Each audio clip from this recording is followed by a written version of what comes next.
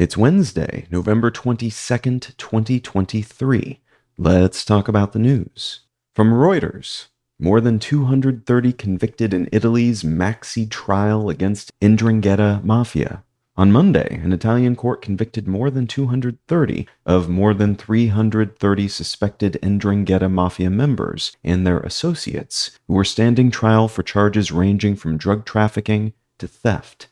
Among this group were a pair of mob bosses who received 30-year sentences and a well-known lawyer and former politician who was sentenced to 11 years in prison. The 'Ndrangheta is generally considered to be the most powerful mafia in Italy, and while this trial won't severely hamper the group's current efforts, the last mafia trial of this scale in 1986 marked a downward turning point in the Cosa Nostra's influence, and prosecutors hope this case will do the same, though these rulings can be appealed twice before being fully locked in, so there's a chance that some or all of them will be changed before they're put into effect. From Axios, marketing leaders urge ex-CEO Linda Yaccarino to resign, following a seemingly anti-Semitic on-platform response by ex-owner Elon Musk and a report from liberal advocacy group Media Matters that showed ads from major corporations being displayed next to neo-Nazi and white nationalist content on the network. The company, which was formerly called Twitter, has filed a lawsuit against Media Matters, and the CEO of X, Linda Yaccarino, has reportedly been encouraged by AdWorld allies to resign to save her reputation.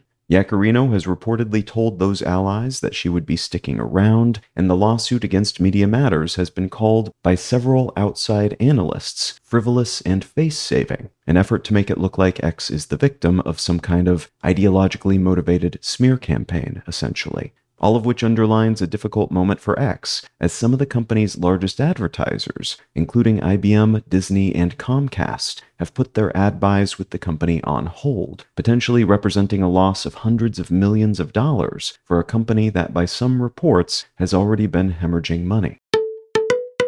And from BBC News, Malawi's President Chakwera bans himself and his cabinet from foreign travel. The president of Malawi, Lazarus Chakwera, has announced a suspension on foreign travel for himself and his government following a massive devaluation of the country's currency. This ban on foreign travel by government officials is meant to help the country save money at a precarious economic moment, and it's notable because this is an unusual type of austerity, mostly impacting the upper echelons of the country's power structure, rather than those lower down. The IMF approved a $174 million line of credit for Malawi following the recent announcement of a 44% devaluation of its currency, the kwacha, a devaluation that may have been a requirement of securing that credit. If you're finding some value in One Sentence News, consider leaving a quick review wherever you get your podcasts and/or sharing the show with a friend. You can find out more about this show or subscribe to the email version at onesentencenews.com, and you can support this and other related projects like the Let's Know Things and Brain Lenses podcasts at understandery.com.